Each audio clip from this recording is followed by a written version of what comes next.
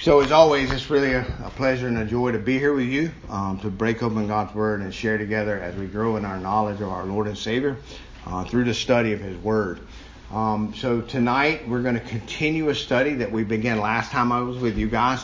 We're going to be looking at Jesus in the Old Testament. Jesus in the Old Testament. And it's very important for us to be able to see that. Just really quickly, I want to go through a couple of reminders for you of what we talked about last time, some highlights, and then tonight we're going to get into some text in the Old Testament, and we're going to start putting into practice what I shared with you last time we were together. So you remember when Jesus was with the disciples on the road to Emmaus, in Luke chapter 24, he said, "Oh, you foolish men and slow of heart to believe all that the prophets have spoken." So how much are we supposed to believe that the prophets speak? All right? Was it not necessary for the Christ, the Christos, the anointed one, the Savior, to suffer these things and enter into His glory? Then, beginning with Moses and with all of the prophets, He explained to them the things concerning Himself in how much of the Scriptures? All of the Scriptures. Now remember, Luke wrote this. But when Jesus was relating this to the disciples on the road to Emmaus, none of the New Testament had been written yet. Okay? So Jesus could not refer His disciples to John 3:16. It was going to be another 30 years before John would pen that out. Or actually longer than that. So you understand what's going on here. Jesus is going back into the Old Testament and showing His disciples that everything that was written, all that was written by the prophets, point to Him. And it's very important for us to see that. So the entirety of Scripture, from Genesis to Revelation, right, is all about Jesus. And what we are to do in order to be conformed to His image, He uses His Word and His Spirit to conform us to that image. And all of the Scriptures is important in that conforming. The book of Genesis, the book of Malachi, the book of Joel, Amos, Obadiah, Jonah, Micah, Nahum, all of those books are just as important as Matthew, Mark, Luke, and John. Because in the Old Testament, the foundation of who Jesus is established. It's the way that He shared His promises with His people. And so when the Apostle Paul was going around and sharing the gospel, the good news with people, what is the gospel? That Jesus Christ had died according to Scripture, that He was buried according to Scripture, and 3 days later He rose again according to the Scriptures. And Paul was going around and preaching that. But Acts, Romans, Corinthians, Galatians, Ephesians, Philippians, Colossians, none of those books had been read yet. And when Paul would get into a new town, he would go into the local synagogue where there would be both Jews and Gentile God-fearers in that building. And what would it do? It relates to us in the Scriptures that Paul would reason through the Scriptures with the people. So remember, when he's reasoning with the people through the Scriptures, he's using the Old Testament. And he's showing them that the Old Testament is just as much about Christ as Matthew, Mark, Luke, and John. And we as New Testament Christians, if you will, have a tendency to lose focus of those foundational truths that we find in the Old Testament. And they're just as important as the New Testament. And one of the greatest ways that you and I can understand the things in the Old Testament, number one, we have to have a regenerate heart, right? The natural man receives not the things of God, they're foolishness to him, neither can he discern them. So one of the key elements to me and you being able to see Jesus in the Old Testament, to grasp the full redemptive narrative story from Genesis to Revelation, is that we have a regenerated heart. We must be born again. Then the Spirit of God works in our hearts and our minds and in our lives to help us to grasp the things of God. And so once we have that regenerate heart, once we have that new mind, and once we have the Spirit of God who breathed these words out of these people, once we have Him within us, then He will open our minds so that we can understand all of the things written about Him by the prophets. through Moses and the prophets. And so if you look again at that second passage there, Jesus was with his disciples, and he said, "These are my words which I spoke to you while I was still with you, that all things which are written about me in the law of Moses and the prophets and the Psalms must be fulfilled." So when Jesus came and walked the walk that he walked, the scriptures had to be fulfilled. The promises that were made by God in the Old Testament had to come to fruition. Right? And so everything that was written in the Old Testament, Jesus was walking it out. Walking out those promises before his disciples. And his disciples, inspired by the Holy Spirit of God, wrote down what Jesus did so that we could know Jesus. But not only did they do that, they constantly refer to the Old Testament. Right?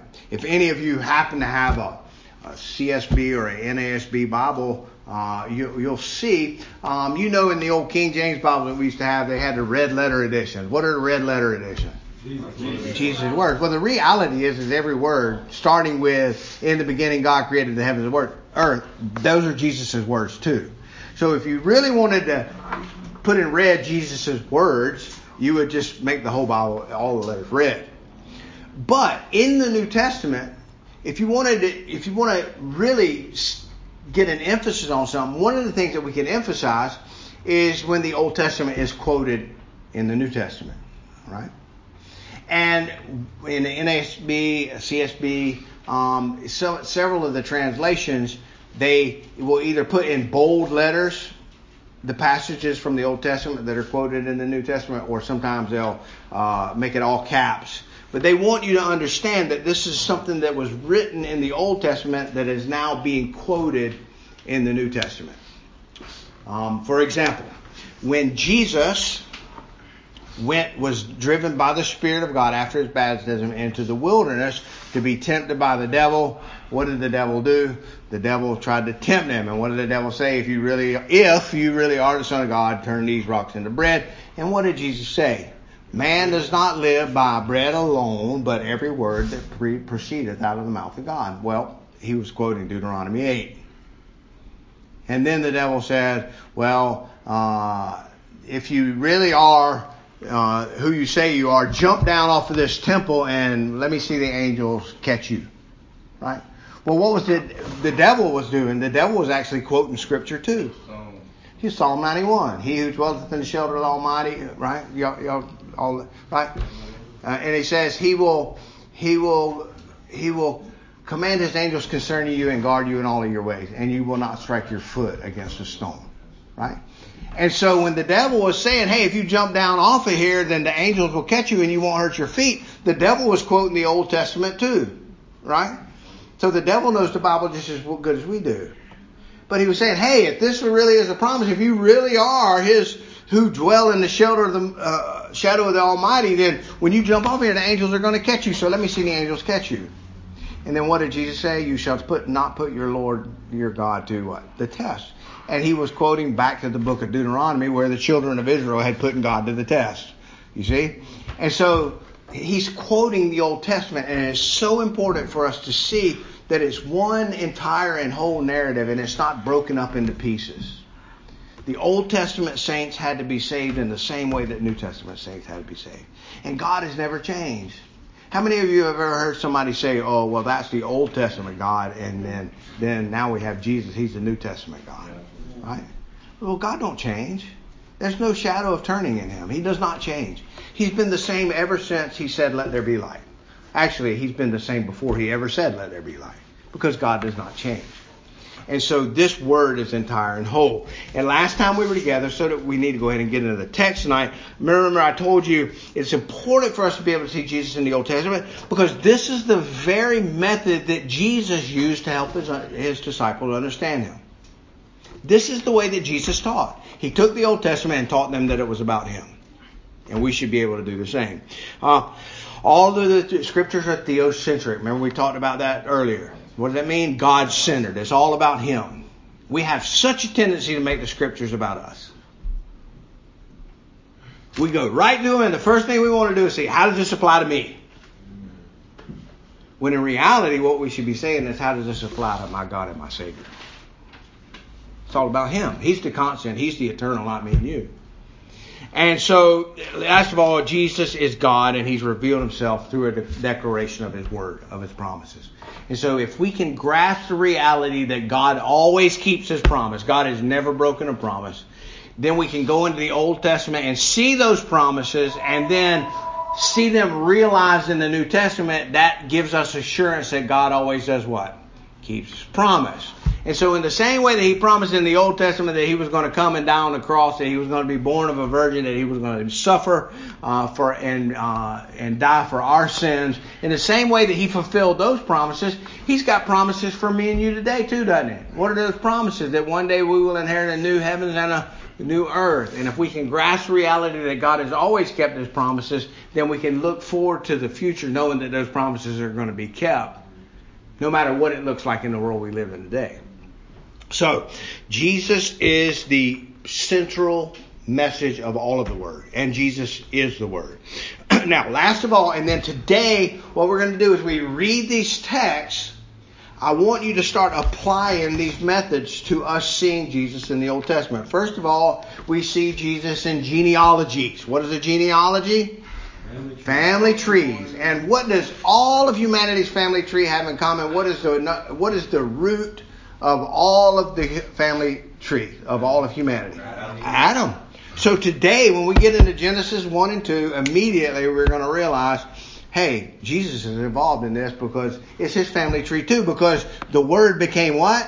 Flesh and dwelt among us. He became a man. He is 100% man and 100% God. And you and I can't understand what a 200% person is. He's fully God and He's fully man. And so in Adam we see the family tree. Remember in the book of Luke, and we'll look at this today, we go through the genealogy of Jesus and it goes the son of Seth, the son of Adam, the son of God, right? And so His family tree goes all the way back to Adam, and we need to see that. We see Him in prophecies. We talked about this last time we were together. Psalm 22. My God, why hast thou forsaken me? That's how it starts off, right? And then and when Jesus is hanging on the cross, what does He scream on the cross? Eloi, Eloi, lama sabachthani, right? My God, why have you forsaken me? Well, why is He yelling that? Because He is literally fulfilling that psalm. David, when he wrote that psalm, this is Jesus' great-great-great-great-granddad. When he was writing that psalm, he was speaking of this suffering one whose hands would be pierced and whose clothes would be gambled for. They were going to gamble for His clothes. And when you read Psalm 22, you see all of those things as prophecies of what was going to happen when Jesus hung on the cross. So 700 years before Jesus ever walked there, 700 years before Jesus ever hung on the cross, it was already set in the eternal decree of God exactly how He was going to die. And Jesus was fulfilling every one of those promises. So we see Him in the prophecies. We see Him in types and shadows. And we'll talk about some of those today. We see Him in themes. And we're going to see one of those themes, or a couple of those themes today as we read through the text. Themes, supernatural births, barren wombs, older brothers persecuting younger brothers, light, bread, right? And also we see Him in theophanies. And what did we say a theophany was? Does anybody remember last time we were together? What is a theophany? Theo meaning God, and phaneru is a word for an appearance. All right. So if we take theophany and put it together, what does it mean? An appearance of God. And what is the problem with that? What does the Scripture say? No man has ever seen God and lived. And yet in the Old Testament, He appears. He appears. And so we're going to see Him in theophanies as we go through and go through these. So tonight, let's turn really quickly. And let's get over to Genesis chapter 1. We're going to look at Genesis chapter 1 and Genesis chapter 2. I'm going to read all of Genesis chapter 1. And then I just want to look at a couple of things in Genesis chapter 2. Yes, ma'am. Was that God who appeared at Abraham's door? Yes. And a lot of people think that it was actually the Trinity, because remember there was 3 angels. Yeah. So it's a theophany. It's God manifesting Himself in a way that we can see Him. a God appearance. That's what the word theophany means. And we can't see God with our natural eyes because God is a spirit, and we can't see spirits with our natural eyes. So what does he do? He shows himself in forms that we can understand. All right, so let's open with a word of prayer and get started on this text in Genesis chapter 1. Father, thank you again for this time. Help us tonight to see your Son Jesus. Help us, Holy Spirit, to understand that these are your words that you have given us so that we can know our Savior, so that we can know you, Christ. Father, thank you for your love and your kindness to us. Thank you for saving us. Help us to grow and conform to the image of your Son through a study of your word. In Christ's name we pray. Amen. So, in the beginning, God created the heavens and the earth. And the earth was formless and void, and there was a darkness over the surface of the deep, and the Spirit of God was hovering over the waters. Then God said, "Let there be light," and there was light. God saw that the light was good, and God separated the light from the darkness. God called the light day, and the darkness he called night. And there was evening, and there was morning, and that was one day. Then God said, "Let there be an expanse in the midst of the waters, and let it separate the waters from the waters." And God made the expanse and separated the waters which were below the expanses from the waters which were above the expanses, and it was so.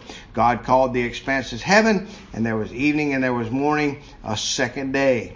Then God said, "Let the waters below the heavens gather into one place, and let the dry land appear," and it was so.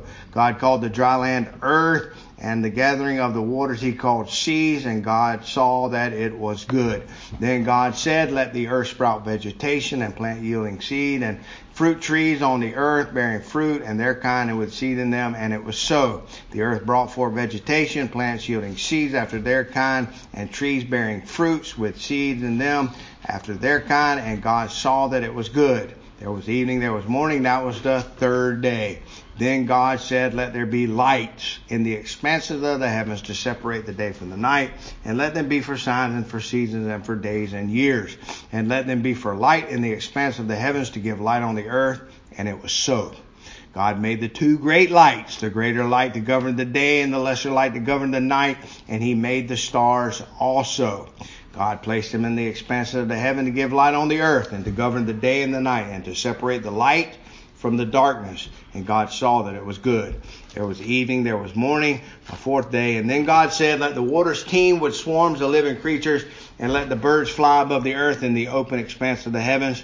God created the great sea monsters and every living creature that moves, with which the waters swarmed after their kind, and every winged bird after their kind. And God saw that it was good. And God blessed them, saying, "Be fruitful and multiply, and fill the waters and the seas, and let the birds multiply on the earth."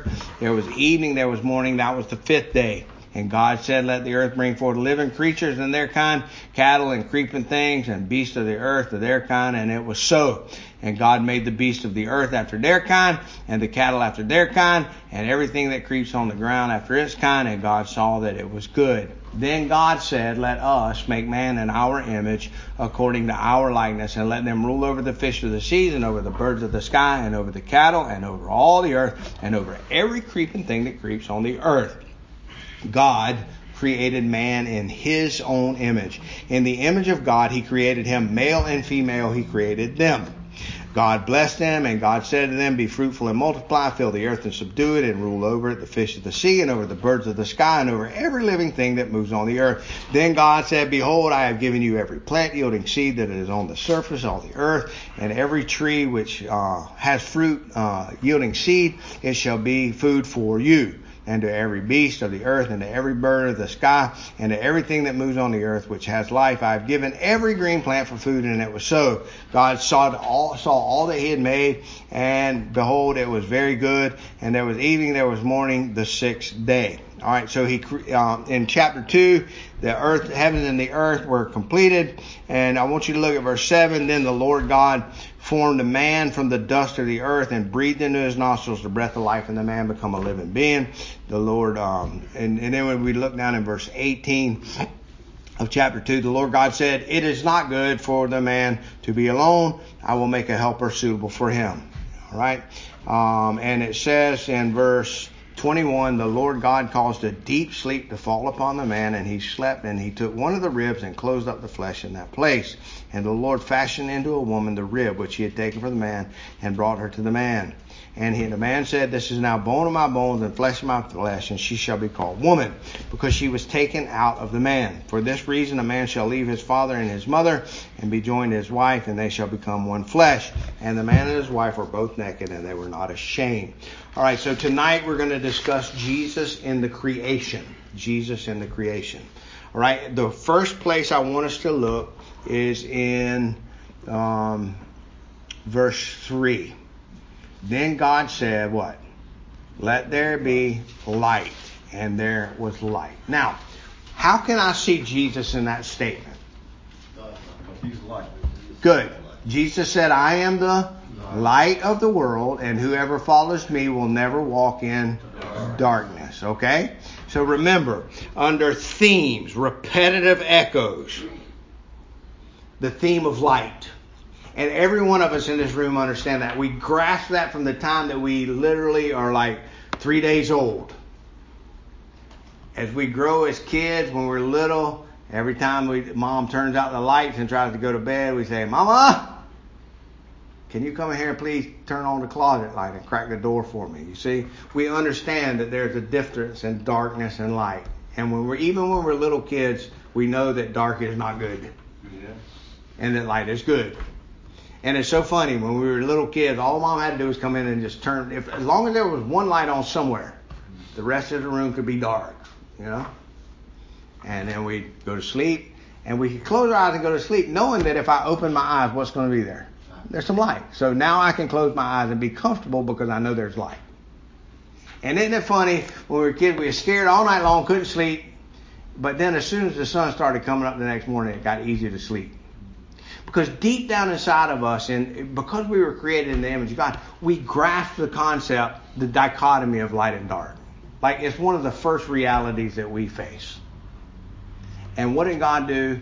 God brought light out of what? Darkness. Right? So we see Jesus in the fact that Jesus is the light of the world. But it goes deeper than that. Look in verse 3 again. Then God said, let there be light. Look in verse 6. Then God said. And look at verse 9. Then God said. And look at verse 11.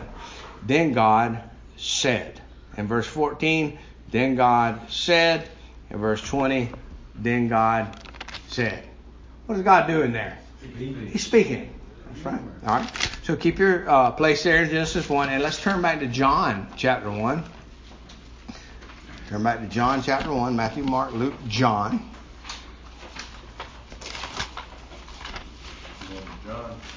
Yep, we're going to John chapter 1.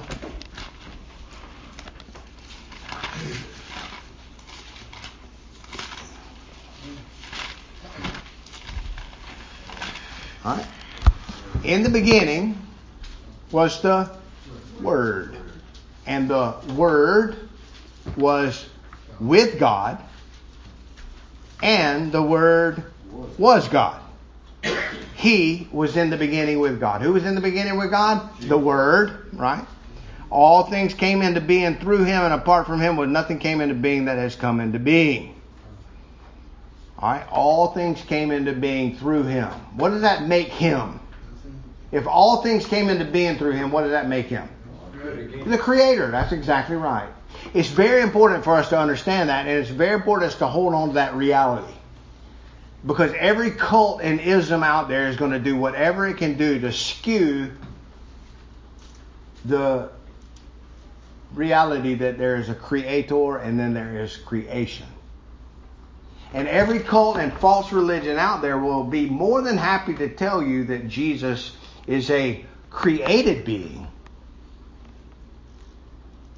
But only a child of God can admit that He is the creator. See, Jesus is not the creation. Jesus, there's a religion known as pantheism. Pan meaning all, and thea meaning what? God. All is God. So God is the trees, and God is the sun, and God is the clouds, and God is me and you. See, it's pantheism. God is all. He's in everything. He is all things. God is not the clouds. God is not my pet. God is not the sky or the stars or the sun and the moon and the birds, the bees, the flowers, and the trees. God is the creator of those things. You see how that works? And every heresy out there, and almost all heresies out there, are in some way going to conflate the creator and the creation and combine them together where you can't distinguish between them. It's very important for us to understand that He was in the beginning with God, and all things were made through Him, and nothing came into being without Him. There's a big fancy term in Latin called ex nihilo. Meaning out of, and hilo, I don't know what that means. I'm not a big Latin guy. But what it means is He created everything out of nothing. And you and I can't grasp that because we are something. Jesus created everything out of nothing. Time, space, matter. Every molecule, He spoke them into being. There was nothing. And He created all the somethings. He is the creator. We are His creation. And we always need to make sure that we keep that distinction. He created it all. See, that's what it's saying there, verse 3. All things came into being through Him, and apart from Him, but nothing came into being that has come into being. In Him was life, and that life was the light of men, and the light shined in the darkness, and the darkness could not overcome it. So Jesus is life. Jesus is light. Jesus is the Word. Right? And it's very important for us to see all of those things, because now I can go back into the Old Testament, and God said, God said, God said, in the beginning was the Word. There's Jesus, you see? But if you look in John 1:14, what did it say? And the Word became flesh and dwelt among us. He clothed Himself in humanity and walked among us so that we could know who He is. So now when I go back to the Old Testament and I hear God say, let there be light, immediately who comes to mind? Jesus. He's the creator. He is the light of the world. He is the Word of God. And boom, the lights come on. There He is in the very beginning. God said, God said, God said, God said. All right? So that's a couple of the ways that we see Him there. Let's see if there is any other way that we can see Him in that passage. What is another way that we can see Him in that passage? We can see Him through genealogies, and we've already spoken of that a little bit. What do I mean by that? His family tree. And I want us to go, while you're back there in John, let's go back to the book of Luke really fast. Just take a left and go back one book to Luke. Remember, Luke was a doctor. Luke was a physician. So let's look at...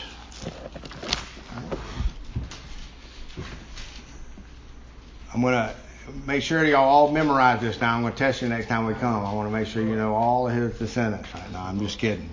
Verse 23, when He began His ministry, who are we talking about? The Word, Jesus. Jesus Himself was about 30 years of age, and as supposed was the son of Joseph. What does that mean, He was supposed the son of Joseph?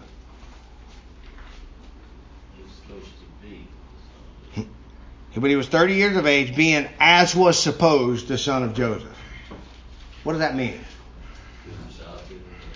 Well, Joseph is his earthly father, but he's not his father. Who's his father? Our Father who art in heaven, right? So they just assumed that Joseph and Mary had this baby. Why did they just assume that? Because babies just don't come out of nothing. It takes a man and a woman. And the difference in Jesus and every other man that's ever been born is that Jesus was born of a virgin. We'll see more of that next time we're together when we get into Genesis chapter 3 and we look at the fall. We'll see more of that. But he was supposed to be the son of Joseph, the son of Mattathat, the son of Levi, the son of Melchi, the son of Janai, the son of Joseph, the son of Mattathat. Now remember, we get bogged down in all of those names and we can't say them, and they get to be tongue twisters, and we don't really know who they are. Well, one of the reasons we don't know who they are is why? Because all of these names are listed where? In the Old Testament. And as New Testament believers, we just read it and go, well, man, that's Milky and Addy and Cosman and Elmadam and and Joshua and Eliot. Now, but if you start looking, you see Joshua, but that's not Joshua. Is that Joshua from the tribe? Well, Joshua from the tribe of Judah? You have to think about it, don't you? But you will run across names that you recognize. How about verse 32? He's the son of Jesse. Who is Jesse? David's dad. Right? The son of Obed, the son of Boaz. Wait a minute. Who is Boaz? That's Ruth's husband, remember? So now when we go back and we read the book of Ruth, we're like, oh, wait a minute. This is Jesus' family tree we're studying here. You see? It took a Moabite packing up and going back with a Jew. It took a Gentile packing up and going back with a Jew and marrying a Jew fella for Jesus' family tree to come to fruition. And then it starts making more sense. And we read through them. Then we come down and look in verse 38. The son of Enosh, the son of Seth, the son of Adam, the son of God. So why didn't it just stop at Adam? Because he's the creator. Jesus is the creator. He's the one that planted the tree to begin with.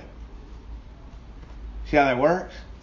Now, I don't know about you, but if any of y'all have ever studied any Darwinism or anything like that, one of the first things they're going to tell you is that, well, there wasn't really a real Adam and a real Eve.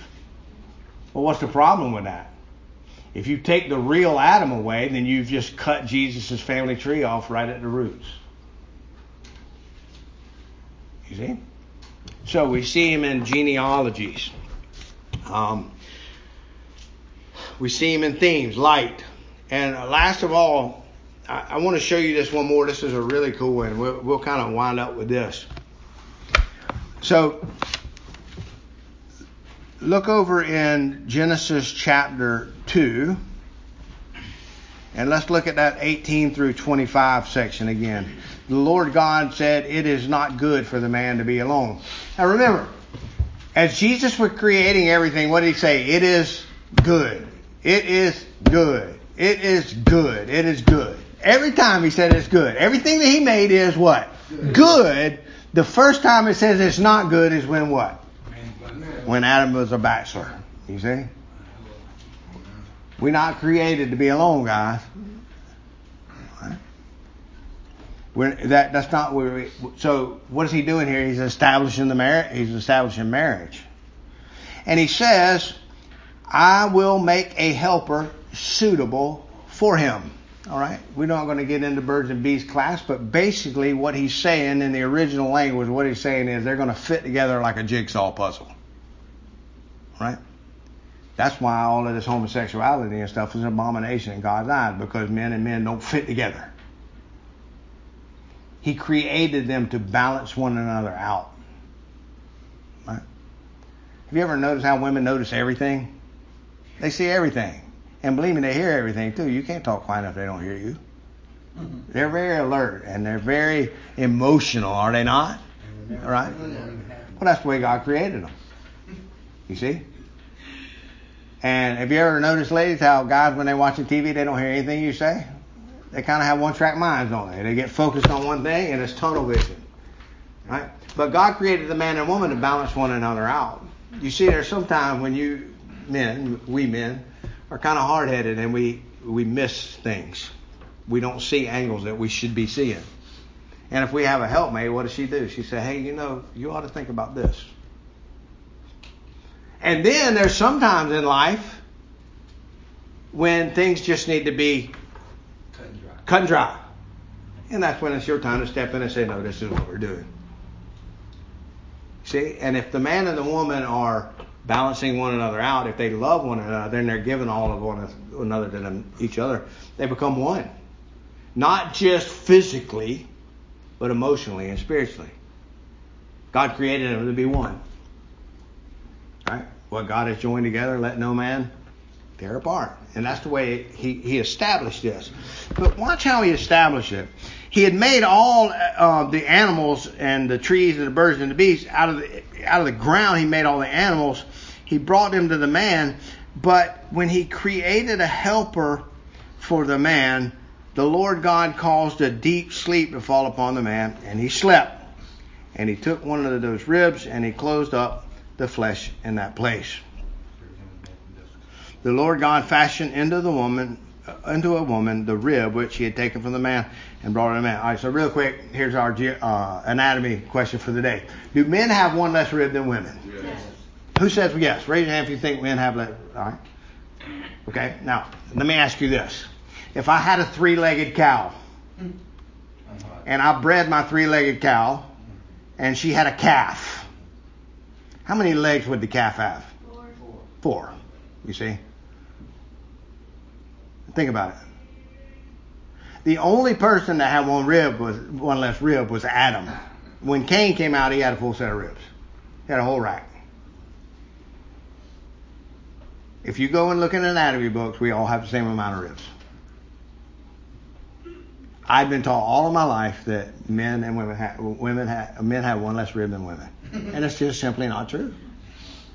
You see? It was Adam that lost that rib. And it makes sense. You think about that. If you have a 3-legged cow and that cow has a calf, that baby's coming out with 4 legs because genetically it's imprinted on them who they are. They come out as the kind that they were made. Yeah, you see? So it just makes it kind of simple. That's just our little side note. I always have fun with that because for a long time I had been taught all of my life that men have one less rib than women. That's just not true. So you can take that for what it's worth. But how did he get this wife? God put him to sleep. And then he reached into his side and he pulled a rib out of his side. And out of that rib he made a what? Woman. A wife. Right? In the Old Testament, who is the wife of God? The church. Well, yes. You're exactly right. But in the Old Testament, Israel. How many of y'all remember the book of Hosea? You remember the book of Hosea? All right. So here's your assignment this week. Read the book of Hosea. Hosea was a prophet. And as a prophet, he was supposed to keep himself clean and not do bad things. And God told him to go and marry a hooker. Go marry a prostitute. All right? And have babies with her. And those babies you're going to have babies. And then after they got married and had babies, she run off and cheated on him. And he said, go back and get her again and bring her back into your house and take her in and restore her. What it was a picture of, it was a physical living picture of God and who he is. And how we're all whores and we run out and spread our legs to every false god in the world. And yet God in his love and his grace and his mercy reaches out and takes a defiled, wicked, filthy person like me and brings him in and washes me in his blood and makes me a new creation. Buy him back for half a day's wages. Yeah, that's exactly right. It's a beautiful picture, isn't it? All right. In the New Testament, who is the bride? The church. And who is the groom? Jesus. You see? Well, how did Jesus get his bride?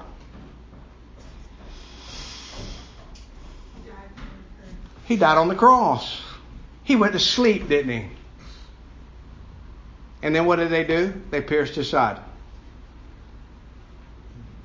And what came out of his side? The blood that purchased his people. You see? So he went to sleep. They pierced his side. And from out of his side comes a wife. You see how that theme plays all the way back to the very beginning? It's like none of that caught God by surprise. It was all planned out. It's pretty cool, isn't it? To think about that. There's nothing that has ever taken place in this world that has not been in God's plan. Nothing. Every bit of it is decreed. Even your screw-ups and even your failures. Now, God is not the cause of your sin. God is not the one that made you go out and do the things that you did. But he knew they were going to happen because they were decreed to happen. He knew in your rebellion and your wickedness that you were going to go out and do the things that you did.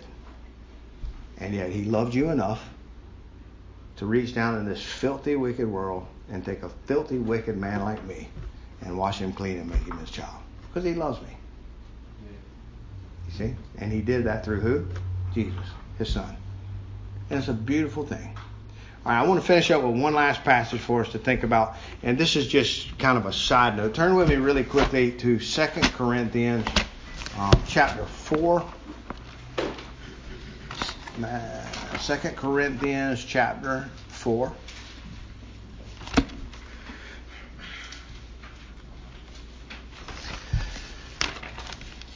And let's look at verse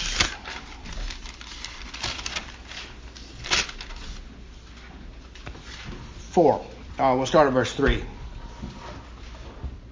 And even if our gospel, are y'all there? 2 Corinthians chapter 4, and we'll look at verses 3, and we're going to go through verses 6. And even if our gospel is veiled, what does it mean when something's veiled? Right? What do you think of when you think of a veil? A bride. No, you're right. Even if our gospel is veiled, it is veiled to those who are perishing. What does it mean to perish? It means to die. It means to rot. It means to fade away. All of us in this room are perishing. If you don't believe you're perishing, then you can lay off the soap and deodorant for a couple of days. And then not only will you know you're perishing, but so will everybody else here.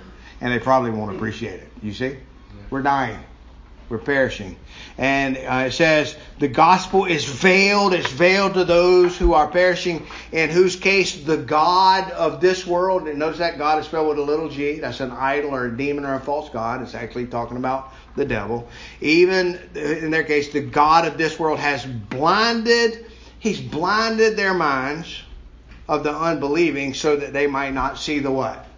Light of the gospel of the glory. So the devil blinds us with darkness. God blinds us with light. Or actually, God doesn't blind us with light. He opens our eyes so that we can see the truth with the light. Now, to someone who is perishing, to someone who has that veil over their face, when the light shines, what's it going to do? It's going to blind them. They can't grasp the light. It don't make any sense to them. Right? So how do you preach the gospel? Good. You preach the gospel in the same way. The way that you preach the gospel is you read the Word of God. You rely on the Holy Spirit to bring forth the dead. In the same way that Jesus stood outside the tomb of Lazarus and said, Lazarus, come forth. You and I today, as we share the gospel, the Word of God, as we share those words, God is creating a people for Himself. Because look what it says next. In their case, the God of this world has blinded the mind of the unbelieving so that they might not see the light of the gospel of the glory of Christ, who is the image of God. For we do not preach ourselves, but Christ Jesus, our Lord, and as yourself as bondservants for Jesus' sake. For God who said, watch this. For God who said, light shall shine out of darkness, is the one who has shone in our hearts to give the light of the knowledge of the glory of God in the face of Christ. So look what Paul's doing there. For God said, light shall shine out of darkness. What is Paul doing? Huh? He's quoting what? Genesis. Let there be light. So what he's saying is, in the same way that God said, let there be light, as we preach the gospel, the Word of God and the Spirit of God are working together to speak into the darkness of men's hearts and say what? Let there be light. And in the same way that God brought light and order out of chaos and darkness in the physical world around us, God is doing the very same things in the lives of men and women today. In this room. If you're in this room today, and you truly are a born again, blood bought, regenerated child of God, if you truly are His child, you need to understand that it was through the Word of God and through the Spirit of God that God brought you out of the darkness. It was Him He did it. It was Jesus that did it. And He spoke into that dark, filthy, wicked heart of yours and said, no more. Let there be light. And boom, the light's gone. And that's how it works. In the same way that He formed that man out of the dust and breathed breath into his nose, and there was life, That's exactly what He did for you. He claimed you as His bride. He lifted the veil and said, you belong to me. Isn't that beautiful? It's beautiful. He is a good God and a loving God and a caring God and a compassionate God. And He's gracious and merciful. But He's also just.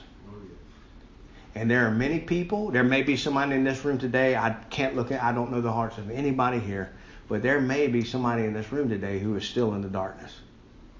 There may be people within the sound of my voice today who are still in the dark.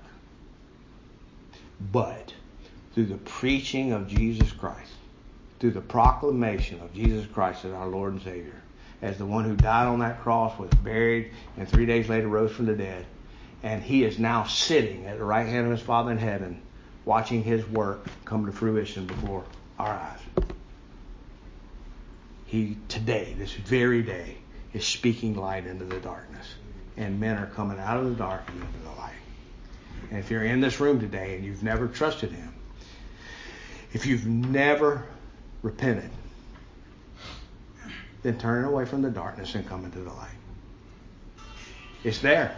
It's there for whoever will receive Him. To all of those who receive Him, to all of those who believe on His name, He gives them the right to become children of God. So, I hope that this first presentation of the creation narrative helps you to see that Jesus was already there. I hope it helps you to grasp the beauty and the depth and the scope of who our God is, our eternal Creator, and what He's done for us, and what He's still doing for us today. And next time we get together, it'll be the second Tuesday of the month, or first Tuesday of the month. We're going to get into the fall. So, what I would like for you to do when you get a chance in one of your, I don't know if y'all get free meditation time around here or whatever, but if you get a chance, go back to Genesis 1 and 2 and find Him for yourself. Find who? Jesus, for yourself. And then if you want to go ahead, it's more than okay to cheat. And you can go ahead and read Genesis chapter 3 and see where you can find Him. Use these keys, genealogy, prophecies, types of shadows, themes, and theophanies, and see if you can find Him yourself.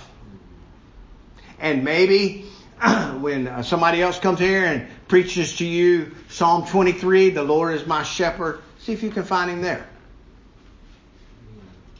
You see? And start doing that. When you're in the Old Testament, make sure that you're seeing Jesus just as much in the Old Testament as you are in the New. Right? So I want to thank y'all for your time. Let's close with a quick prayer.